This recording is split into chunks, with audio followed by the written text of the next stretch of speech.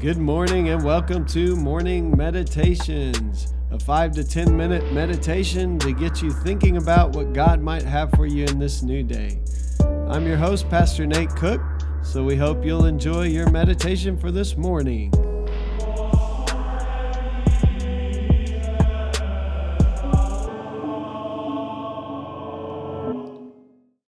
Hey, this is Pastor Nate, and this is your morning meditation for this morning.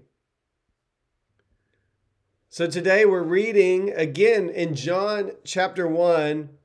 We're just going to read the first half of verse 14. Verse 14 is packed with things here.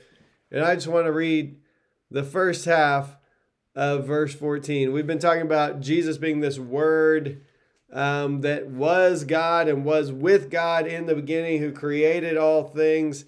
And then talks about Jesus being the light of the world. And in verse 14, it says this: the Word became flesh and made his dwelling among us. There is so much in that one little statement. First of all, if you think about the history of all religion, not just the Judeo-Christian faith, but if you think about the history of all religion, it goes something like this. The gods are angry with us. And so the way that we make the gods happy, and this isn't just, like I said, this isn't just Christianity or Judaism. The way we make the gods happy is we sacrifice things to appease the gods. And so you can see this in the Old Testament. The prophets of Baal are worshiping the Baals, and the way that they are trying to appease them when Elijah and the prophets of Baal have this kind of showdown on Mount Carmel is they're crying out, they're cutting themselves. And the traditional way has been to sacrifice things. So maybe animals, but even sometimes their own children, human beings. It's like the gods are angry if we can just make the gods not be angry with us. They don't have to love us, but they can just, be appeased.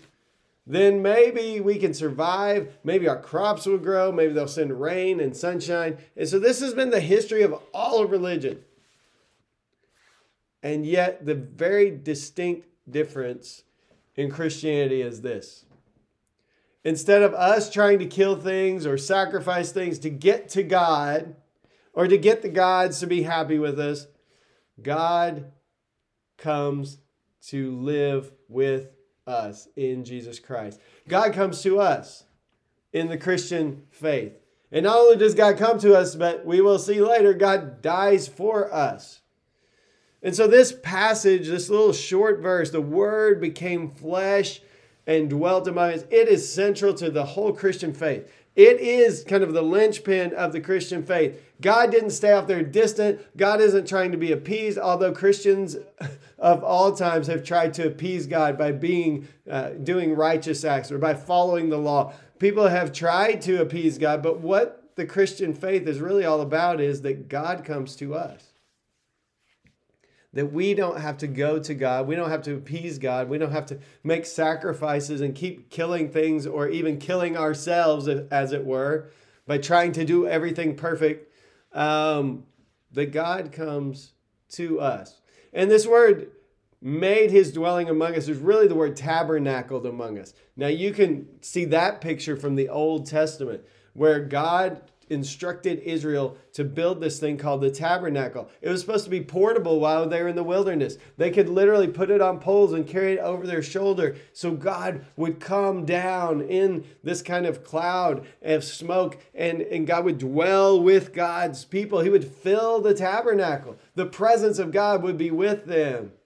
And so when Jesus comes, it says that now God has come in the flesh and dwelt with us, tabernacled with us. The glory of God has been with us. God has literally been present with us. Jesus is Emmanuel, God with us. So John makes this bold, bold claim that God actually became flesh and blood and made his dwelling among us. Now, Christianity has sometimes gotten this wrong. Christians have often thought that this flesh, this body is evil. This is a heresy called Gnosticism or dualism. It's the idea that the flesh is evil and our spiritual being is holy or whatever, is pure, is good. That is not true Christian belief. In fact, that was one of the heresies that the early church fought against. What Jesus coming in flesh says is that it's not our flesh and our bodies that are evil. It's our sinful desires. It's our sinful kind of nature. It's our tendency towards sin that makes this body corrupt. But the body was created in Genesis, if you remember, good. And so Jesus sanctifies all flesh. He makes it holy by becoming flesh, by becoming this new Adam, the one who does not sin like Adam and Eve sinned. He becomes the new human, if you will. Switchfoot, one of my favorite bands back in the day, had this song that said, "There's a new way to be human." This is what Jesus has come in the flesh to show us.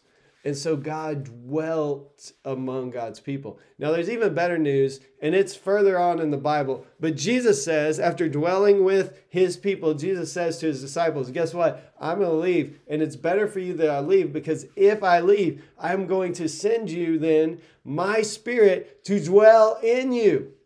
So just as Jesus dwelt with people in a real tangible way, like he had a real body and he was right there and he was eating and drinking with them and touching people and healing them and living with them, the Spirit of God lives in us. So God tabernacles now in God's people. Paul will say, y'all are a temple of the Holy Spirit. So here's the good news today. The Word, God himself, Jesus the Christ, became flesh. It's not your humanity that's bad. It's the sinful things that we desire instead of living by the Spirit that corrupt this humanity. But being a human being is something good. Jesus sanctifies it.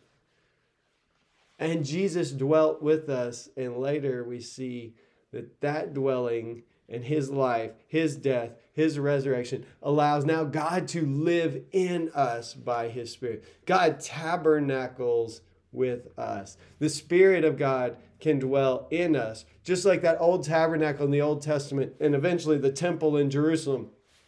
God's presence dwelt with God's people. God can live in you, and God can live in me. Why? Because Christ came, and because Christ came to dwell with us, now God dwells in us because Christ had made us right with God. The early church father Athanasius said it this way: he became like what we are so that we might become like what he is. This is the beauty of the incarnation. God became human so that we could become divine-like, Christ-like. This is craziness to think about. We are being transformed, as I preached yesterday, with ever-increasing glory into the image of God's Son. We're reflecting God's glory here on earth. So Christ became a human so that we might share the divinity. That's crazy talk. But it's good news on this morning meditation today. And so I hope as we get ready, we're almost approaching the season of Lent. Wednesday night is Ash Wednesday. As we get ready to approach the season of Lent, we might think and dwell and live in this understanding that God came to us, that Jesus is God in the flesh. He tabernacled among us. He made his dwelling among us. His glory walked around and talked with us in this human body like we have, so that then God's Spirit might dwell in us and we might be transformed into the image of Christ from the inside out. Hey, that's just a thought for this morning, and I hope you have a great day. Well, thanks again for joining us for this morning meditation. Hey, do us a favor, rate us on iTunes or even leave some feedback about our podcast, so that other listeners can know how much you enjoy your morning meditations. Hey, have a great day.